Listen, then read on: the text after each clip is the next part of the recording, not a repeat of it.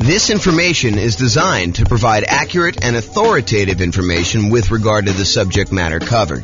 It is offered with the understanding that the presenters are not engaged in rendering legal, accounting, or other professional services. If legal advice or other expert advice is required, the services of a competent professional should be sought. Welcome to the Tyler Real Estate Investing and Real Estate Financial Planning Podcast. Learn all about investing in real estate in Tyler, Texas, with a combination of real estate financial planning and modeling with numbers specific to Tyler, plus syndicated, more generalized recordings of live and pre-recorded real estate investing classes, not all of them specific to Tyler. Be sure to stay tuned after the podcast for a message from our sponsors.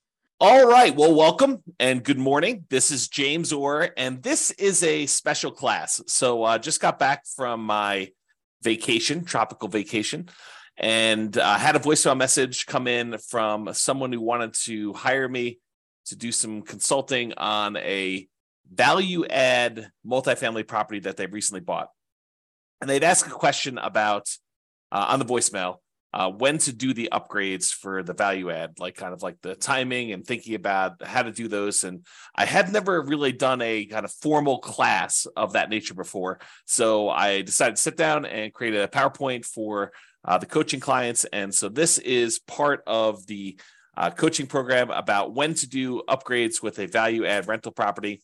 And we will jump right into it. I'm doing this live for me, but no one is on live. And so this is basically a recording that you'll have access to in the control panel there. So kind of where are we in this process? The coaching is primarily about how to improve rental property cash flow now. And if you think about that, it's this kind of visual that we have of all the different stages for when you're acquiring a property. And this is in the stage for improving the property. And specifically, it's in the upgrade property section. So if you're familiar with this kind of visual that we do, these are all the different strategies for improving rental property cash flow, either cash flow or cash now kind of stuff. And that's for when you're searching for properties, all the things you do when you're searching. These are all the different things you do in order to improve cash flow when you're financing the property. This is all the different things you do when you're thinking about which strategy to use in order to get the most cash flow for a property. And then this is the one that we're in today, which is in the improved property stage. And specifically, we're doing the one that's highlighted here when you upgrade a property. And historically, I think I've talked about this more as a, upgrade the mailbox, kind of fix the lettering on the door, fix the landscaping, do some small improvements to the property in order to kind of get higher rent on it. But this could be everything from the most minor thing, like painting a mailbox, to the most major thing, like completely upgrading a kitchen and, redoing the entire interior of a property, or, doing a carpeting or doing new flooring or whatever you're doing. So there's a range of what upgrading the property is. And one of the questions is, when do you do that? Do you do that as soon as you buy the property? And we're going to talk about that. Or do you do it, when you have cash flow coming in from the property and you kind of fund it with cash flow from the property? And then what is the kind of like economic or mathematical calculations we do in order to determine, should we do this upgrade or not? And mathematically, how do we think about that? And so that's what I plan on covering in this particular one. Just to kind of finish this out, there's a whole section on when you're marketing property. There's a section when you already own property, section when you're renting the property, all things you do with property management and as you're renting it. And so those are the different stages. And today we're covering this one in the improved property and specifically upgraded property. Okay. So specifically for this recording, I want to focus on when. If you're not, and when, as opposed to what you should do, what improvements you should do, and how much each of those will change the rent. I think there's a lot of variation in that, and it's very market and property specific. And so I'm not going to get into that in this class. Maybe I will do a class on that in the future. And if somebody really wants that, let me know. We could do that as part of the coaching call one of the days, and we can kind of figure that out. But today I'm going to focus in on when. So first I'll do kind of a carve out. Look, if you're doing a BRRRR strategy, if you're trying to do a buy, rehab, rent, then refinance, and then the last R is repeat. If you're trying to do that kind of process, then obviously you're going to do a lot of the improvements in the value add upfront as soon as you acquire the property, because you want to have all the value add done to improve the property value so that you can do your refinance and pull out as much money as you can, leave as little money in the deal as possible is probably a better way of saying that when you're doing these kind of burst strategies once, because you want to take advantage of that increase in value of the property. And likewise, if you're buying a property with the sole purpose of flipping it, you're going to buy a property, you're going to do a bunch of rehab to it, especially if you're going to do a big multifamily where you do rehab, you get tenants in there, you raise the amount of rent you're getting, which raises the value of the property, and then you're going to go sell that property, 3 months, 6 months, 12 months, a year or two down the road, then you're probably going to want to front load as much of these as possible. I think when the nuance comes in is when you plan on holding the property long term. You're not going to do a burst strategy, which you're going to front load and do as much of the stuff as you can as quickly as possible. And you're not going to try to do a value add in order to sell a property quickly. So when you're not doing those two strategies and you're going to kind of hold the property, I think there's a little bit more subtlety and math that goes into should you make an improvement to a property or not. It's not like you're going to always constantly maximize and improve the property, because sometimes that does not make sense from an economics return kind of standpoint. So let me just make sure I read my notes here. So if your plan is to not take short-term advantage of the forced appreciation, which is really what you're doing when you're doing all these improvements on a property, is you have natural or organic appreciation when a property tends to go up in value over time. You hold a property and inflation happens and things become more expensive. That's organic appreciation, or kind of like natural appreciation. The property values tend to kind of creep up over time. But you can force appreciation too. You can go in there and actually add value to the property and get stuff done. So if you're not trying to take short-term advantage of that forced appreciation, you're not trying to sell it and capture forced appreciation, and you're not trying to refinance the property to benefit from the forced appreciation, which may or may not be BRRRR. Sometimes you kind of like improve a property and then you do a cash out or a long-term financing because the way you had to acquire the property was different, which I guess is a variation of BRRRR, but I digress.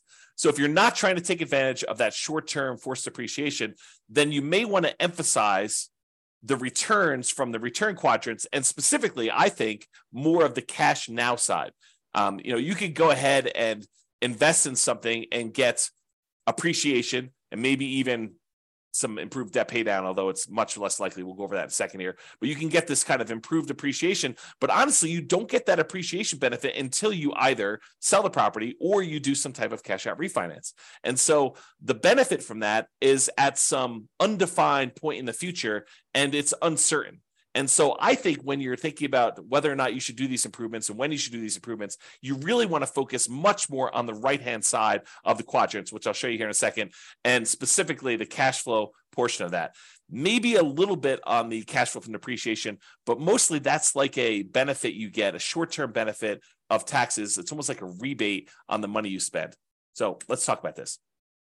So for those of you who have not seen this before, you should definitely dig into this. This is my return quadrant, and just shows you that the 4 different areas of returns plus the return you get from reserves when you own rental property. So appreciation, the tendency for property values to increase over time. Cash flow, that is your net cash flow after all expenses, your rents and any other incomes you have in a property, minus mortgage, taxes, insurance, PMI, property management, maintenance on a property, capital expenses on a property, if you're kind of doing those in there as well. Like all of the expenses, so all the income minus all the expenses is your net cash flow. So that's what this cash flow one is about. Debt pay down is the amount of principal you're paying down on the loan each period of time, whatever you're measuring here. Usually it's a year. And then the tax benefits are usually the tax benefits of depreciation. When you own a property, the government allows you to say, look, the value of the building, not the land, but the value of the building has a finite lifespan. And we understand that as the government, and so as the taxing body of the government. And so we are going to allow you to depreciate the value of that building over time, because a building, in theory, goes down to zero. You utilize the limited lifespan of the building over, in most cases, 27 and a half years for residential properties. That's per the tax code. So those are the tax benefits you get. And a lot of times we look at that historically as the cash flow you get from those tax benefits. So it's not just the raw amount that gets depreciated. It's the amount that gets depreciated times whatever your tax rate is, which means this is the amount of money you get back on your taxes, or that you don't have to pay in on taxes from other income you're getting, like rental property income or from your job in some cases. So those are the 4 different areas of return. And then we have reserves, which you get a return from that as well. So the total of it is written in the middle of all 5 of these. And that's kind of how we visualize that. So by improving a property or adding upgrades to the property, we're often improving 3 quadrants in terms of dollars. So if you think about the return quadrant, we can measure it in several ways. We could say, how much in dollars did the property appreciate? How much in dollars are we getting on cash flow? $2,000 a year, $2,400 a year, $5,000 a year, whatever you're getting in cash flow. How much in dollars are we paying down the loan? And how much in dollars are we getting in terms of cash flow from depreciation by owning this rental property? And then how much in dollars are we getting as a return on the reserves we need to set aside in order to prudently invest in this property? So if you think about it, you can have dollars, return in dollars quadrants, or you could have return on investment. So you could say, hey, look, this property went up $5,000 in this year, and I had to invest $100,000 in order to buy this property. So now it's a return you're getting, the $5,000 in return, divided by the amount you invested in order to acquire the deal, which is now a $5,000 divided by $100,000, and it gives you I think if my math is right, a 5% return from appreciation. And you can look at that for all of these. You could say, I'm getting $5,000 a year in cash flow on a $100,000 investment. So my return from cash flow is 5%. And so all of those are return on investment. And we typically use that when you first acquire a property. So when you first invest the money in order to do the deal, because it doesn't make sense in my mind to say 10 years later, okay, now I'm getting $10,000 a year in cash flow on this particular rental property, and I had to invest $100,000 10 years ago to get that. The further you get away from when you first make that investment, the less the initial amount you invested in the deal matters. I think the longer you get away from it, the more you need to think about how much am I earning from appreciation and cash flow and debt pay down and tax benefits and reserves on how much equity I have in my property. So after you buy the property, shortly after you buy, we switch, in my mind, from thinking about it as in terms of return on investment, and we start thinking about it as return on my equity in the property.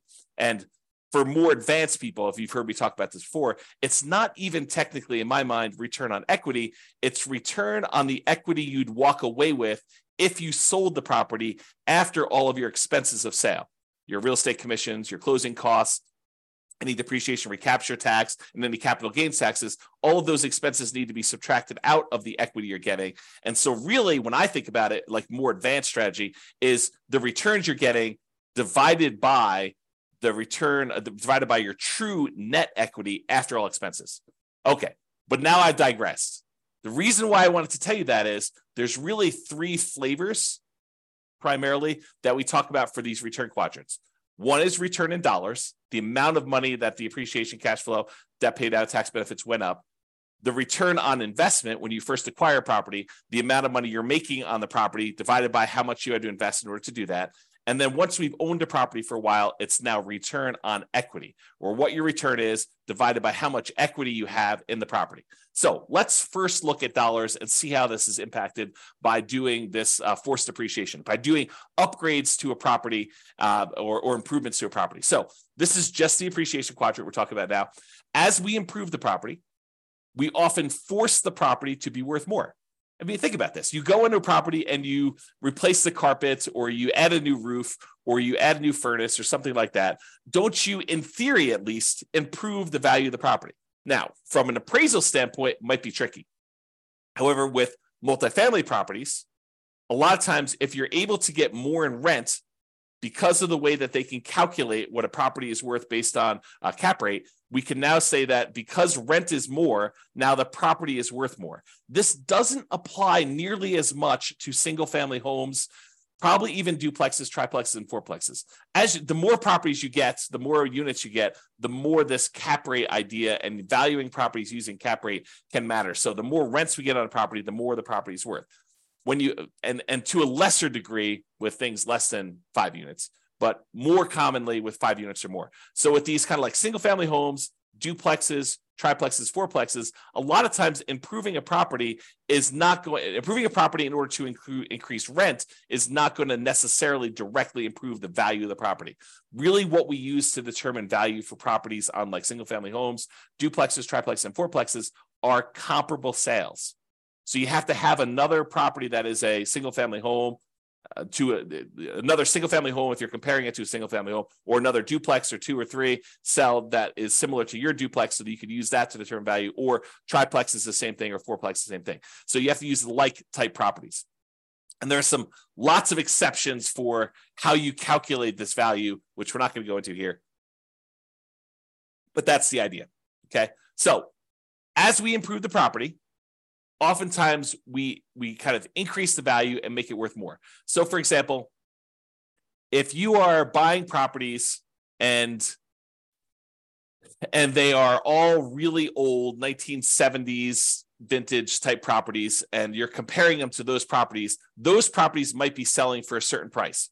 But if you completely rehab your property, upgrade the kitchen, upgrade the bathrooms, upgrade the flooring, upgrade all the windows, upgrade the roof, upgrade the furnace, the heating and air conditioning, HVAC, if you upgrade all that stuff, now you should be comparing that property to similar properties of similar quality. And so you might get an increase in value by doing comparable sales approach. Usually for these multifamily properties, by improving the value of the property and getting more rent, you're able to get more value through the cap rate calculation determination for value. Okay.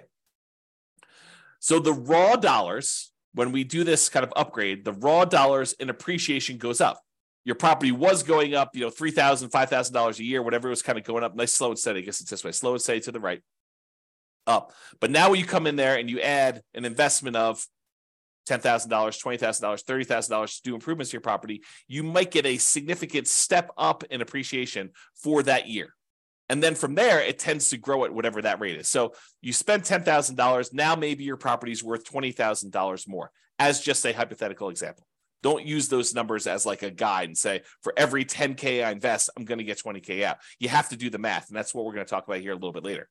Okay. So if you're doing that, though, you put 10,000 in, you're going to get like an improvement of increase in value of $20,000. That's a step function increase in forced depreciation. So if we think about that, this extra $20,000 return in dollars goes here. So now we saw a bump up in the amount we saw in appreciation. Now let's look at cash flow. So a lot of times by improving the property, we can often increase the income we get on the property. And as a side note, and often additionally reduce the vacancy, because a nicer property, this is not a universal rule, but I think it's a trend. It's kind of like it's correlated, highly correlated. So oftentimes when we improve a property, we make it much nicer, we often reduce the vacancy, becomes more desirable. People want to stay there longer. People want to get in there quicker after you've got people move out, so you have less vacancy there. So like your vacancy tends to be improved, reduced. Also, depending on what upgrades you do, you may see a decrease in maintenance on the property. So not only can you get more in rent, but you have less vacancy. And because you put in tile flooring instead of this really old ratty carpet that needs to be replaced every couple of years anyway, now you have a upgraded tile floor, which tends to last a little longer. So your overall maintenance budget may go down slightly. And your property management, those calls for maintenance, those calls for improvements, the kind of tenant turnover and the tenant problems you have can also be slightly reduced. Not significantly, but a lot of times slightly reduced when you have this improvement to the property that make, depending on the improvement, of course, right? Now, as a side note, sometimes the improvement or upgrades you're making involves a short vacancy, right? A lot of times investors that own a property already, they're going to wait for their property, the current tenant, to vacate the property. Then they're going to go in there and they're going to do the rehab that they need to do in order to do the upgrade improvements. Then they're going to start over with a new tenant at a higher rent.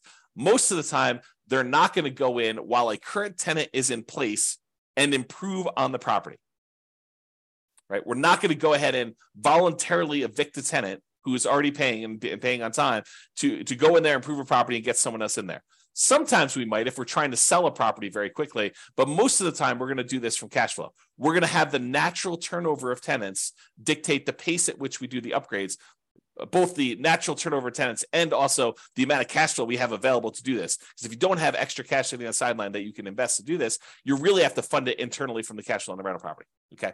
So sometimes though, when you get the tenant to vacate, you now have a month, 2 months, 3 months, depending on how good you are at getting rehabs done, how quickly, in order to get this property rehabbed and then back on the rental market. So sometimes we have a short vacancy, which might result in temporary cash flow dip while you're doing the improvements and finding a new tenant at the higher rents. So some periods of time, there's that.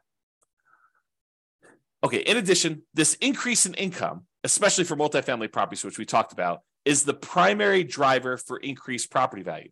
So when we're talking about these 5 units and up, especially, by getting more in rent, by improving the cash flow, the net operating income on the property, we are able to increase our cap rate on the property, which means that in order to have if we were going to sell the property and we're getting a certain amount of rent and the cap rates for similar properties like this are selling for whatever they are, that means that we can get a higher price to get about the same cap rate, if you think about it that way. So for properties deriving value from income using calculations like cap rate is what I had as a comment there. Okay, in some cases, improving the property will also result in taxes and insurance bumping up a little bit, which will push back slightly against improved cash flow. So to kind of give you an entire view of this whole thing, yes, by improving the property, we often get a bump in rent or other income on the property, depending on what we're doing. And additionally, as a benefit, we sometimes get reduced vacancy, sometimes get reduced maintenance, and sometimes get reduced need for property management, less calls for maintenance, less calls for issues going on with the property. So those are the kind of bonuses. But when you do improve your property, sometimes the tax man comes and reassesses your property and says, now that your property is improved, it's worth more. Your property taxes will go up a little bit, and that can push back a little bit against the gains you had in those other areas we talked about, the rent, the vacancy, the maintenance, the property management. Okay, so sometimes taxes will go up.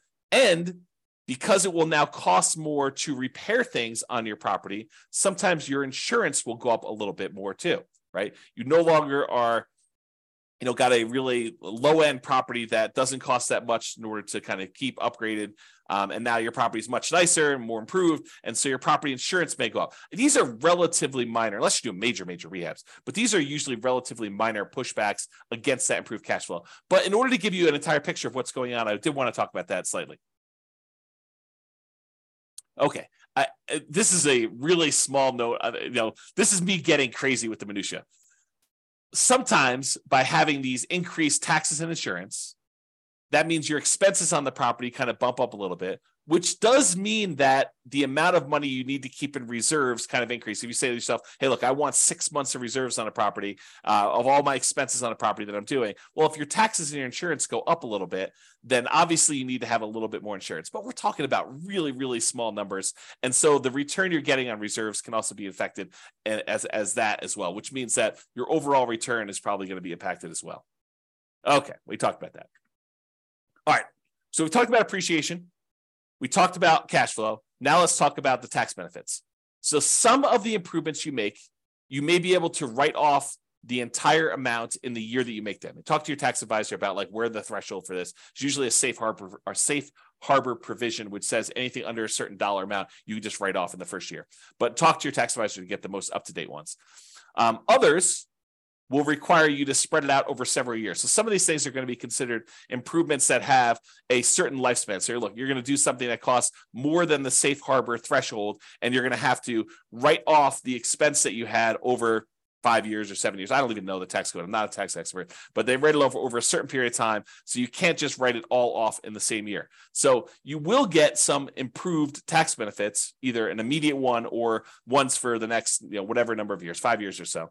So this can improve your tax benefits from depreciation in the short term to midterm kind of range of time. But realize you're really just getting some of the money you spent back in taxes. It's not like you are making money on this, right? It's not like a amplified return. You're spending money and you're getting some money back on taxes. So it's sort of like a rebate on what you spend, a kind of refund of some ways of the improvements that you made. So I would heavily discount the importance of this return as you think about the whole thing, right?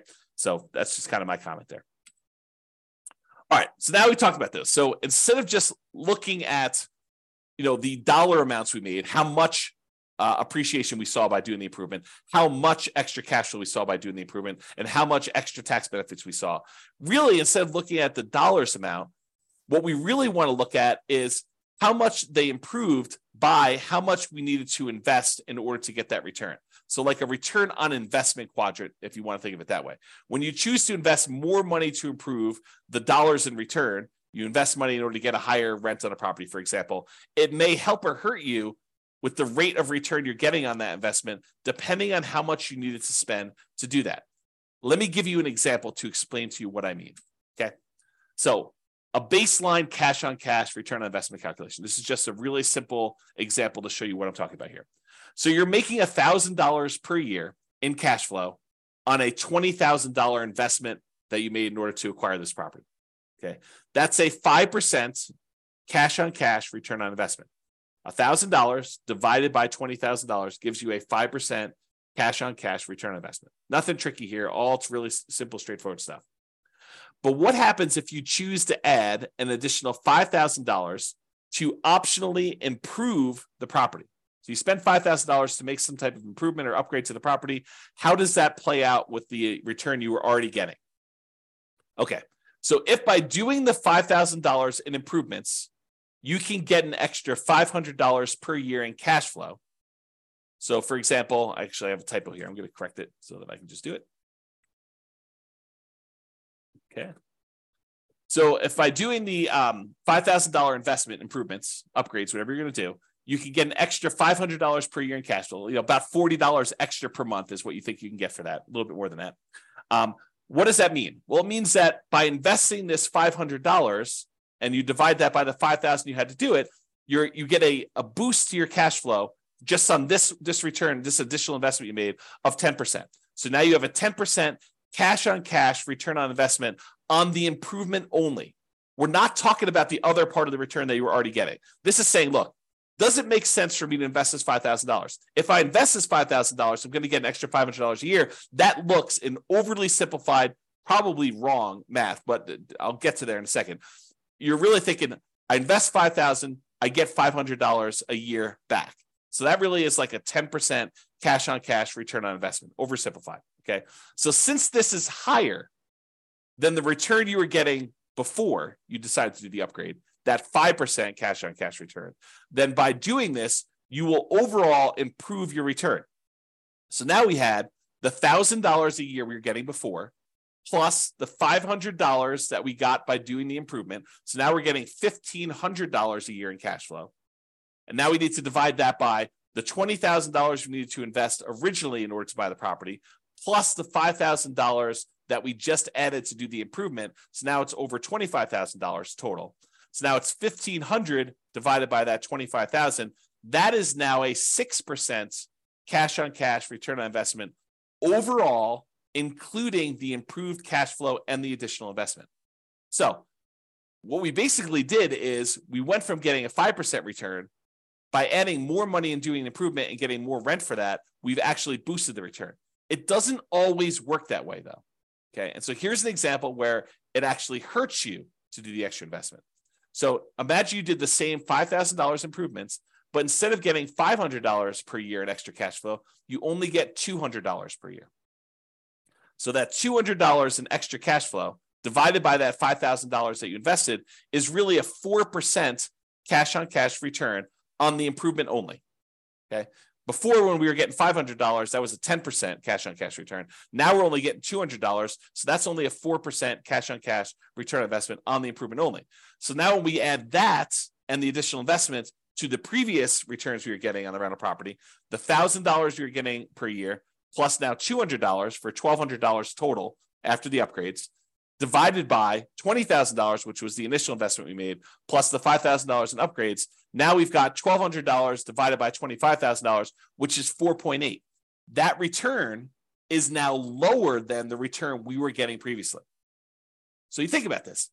You said, look, I'm going to invest $5,000 and I'm going to get this, additional $200 a year in cash flow. That's not good enough to actually improve what you were already getting. You're getting a lower overall return. You're getting more cash flow. You're getting $1,200 a year when before you were only getting $1,000.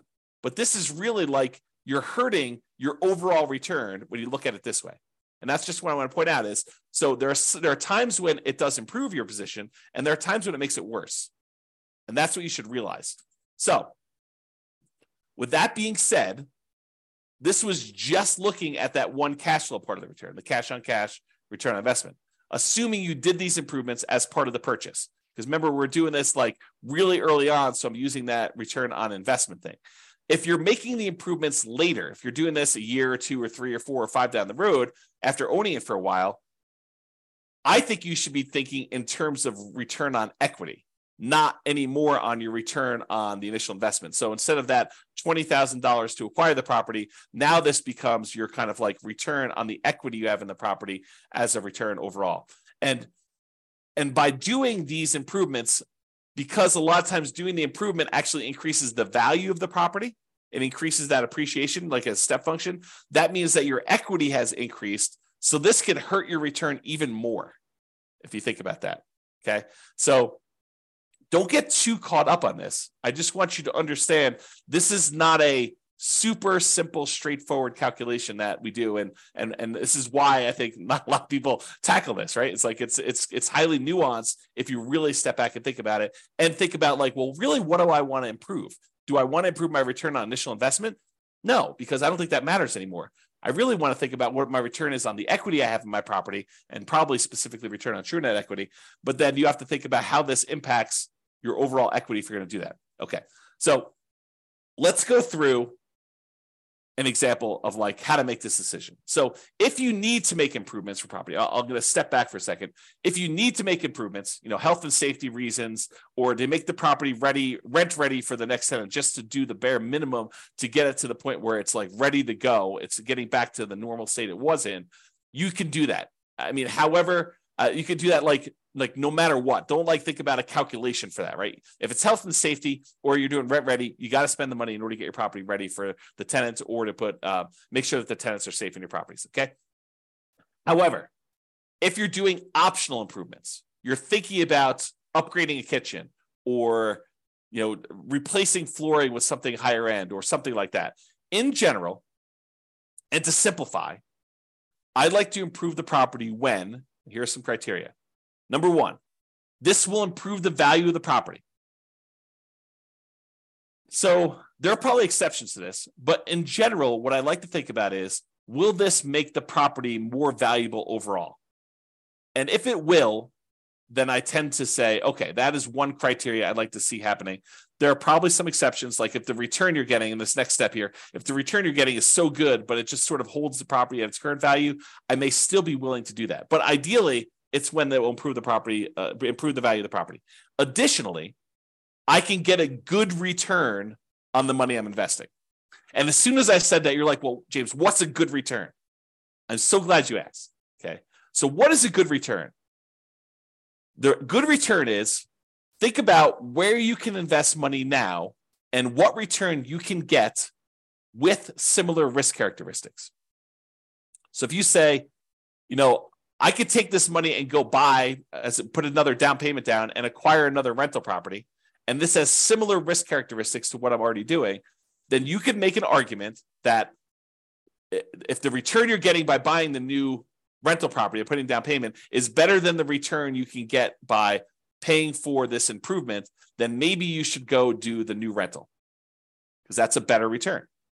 Or if this is similar to that, and maybe you don't have enough for a full down payment, but you have $20,000 and the $20,000 can get you a similar return you want to do. So you have to look at these things and decide, is this a good return for the money I have? Another thing, which I didn't have on here, which I probably should have, but just made this presentation. I think it matters what you're trying to accomplish. In some of our other modules, we've talked about this idea of, what is your financial independence goal? What does it look like when you're financially independent? And how do you get there? Are you buying properties to rehab, fix up, resell, take the money, and then use that to pay off other properties? Are you taking the money and you're using that for down payments to acquire enough other rental properties where you have more than you need that you could sell off some and pay off the others? Are you doing this so you have a bunch of rental properties, you're just going to pay them off free and clear? You're going to do this where you have enough rental properties where the cash flow you're getting is going to be enough to support you even without paying them off? Like, what is your strategy to get there? And does this actually lead into your strategy? Because it might be better for you to buy more rental properties if that's part of your overall plan to get you to financial independence. And this may not make sense for you to do the improvements on the property. Or if you're trying to get there with cash flow on the properties you have, this may make a lot of sense to do. Okay, so enough of my diversion there with kind of getting off topic, but let's get back to this. So for the thinking process, after we've determined, like what's a return, let's talk about what the returns are here. So for the thinking process, it might be, I could spend $10,000, this is hypothetical. I could spend $10,000 and I can get $2,500 per year in improved cash flow on the investment.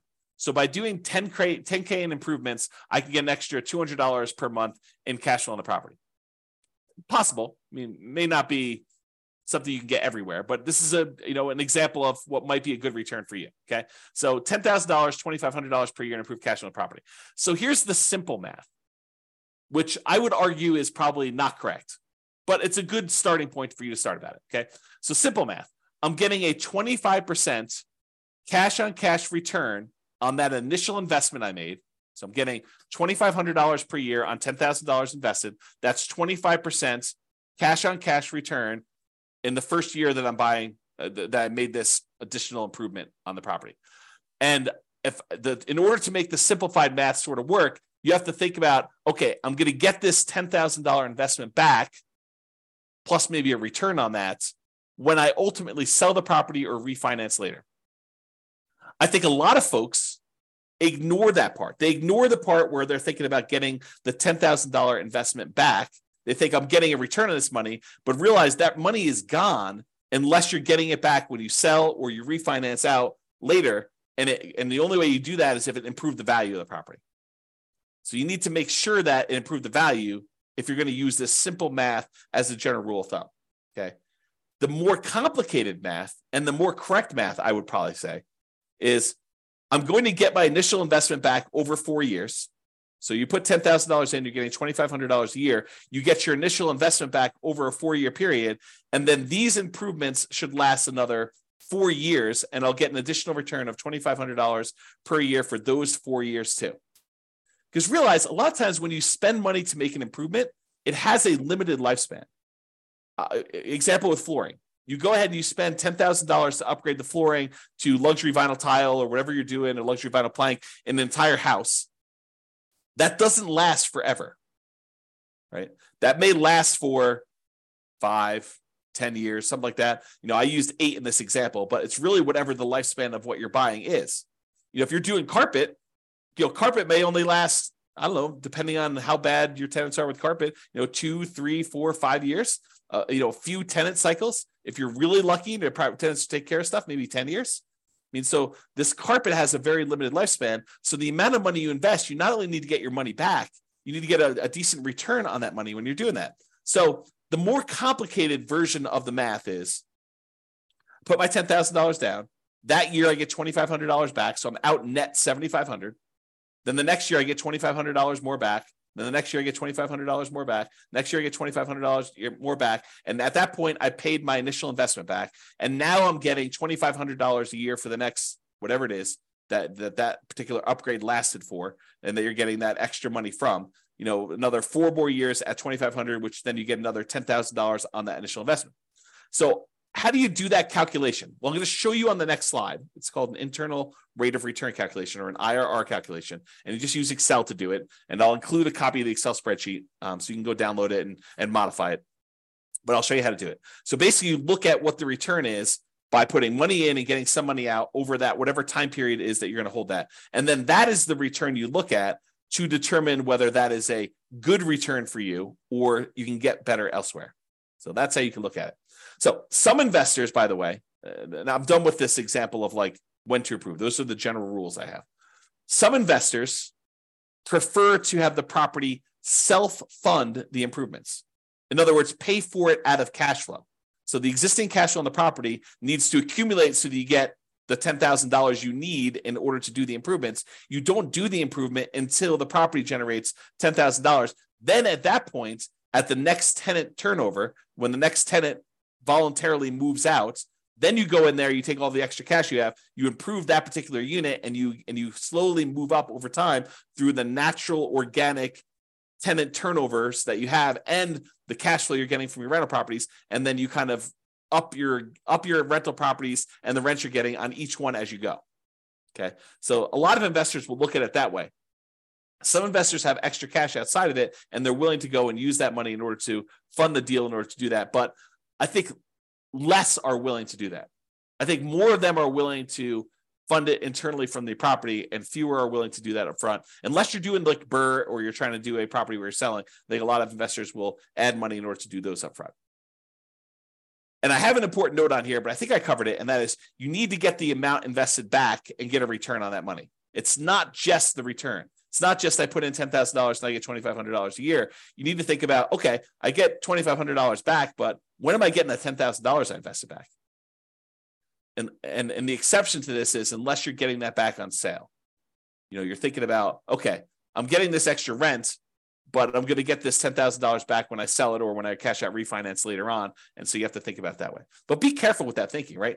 Because a lot of times you're not going to get that back, because you had to go and do the upgrade again 4 years, 10 years later when the flooring wears out and you got to do another upgrade, or the HVAC wears out or the roof wears out or whatever you're doing. So you're not always getting that back. And so you really want to think about a better way to do this is that internal rate of return. Speaking of which, let's talk about that. So here's to the right is this really simple version of the spreadsheet. All it shows you is all the different years and the amount that you invested and the return you got in that year.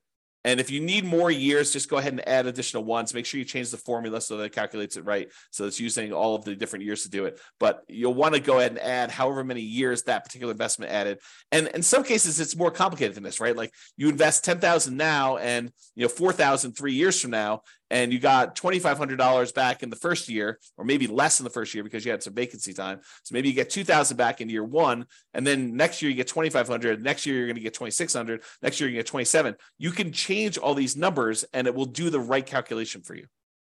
That's what internal rate of return does. Internal rate of return is, if you think about it this way, it allows you to calculate the return when you have irregular money in and irregular money out.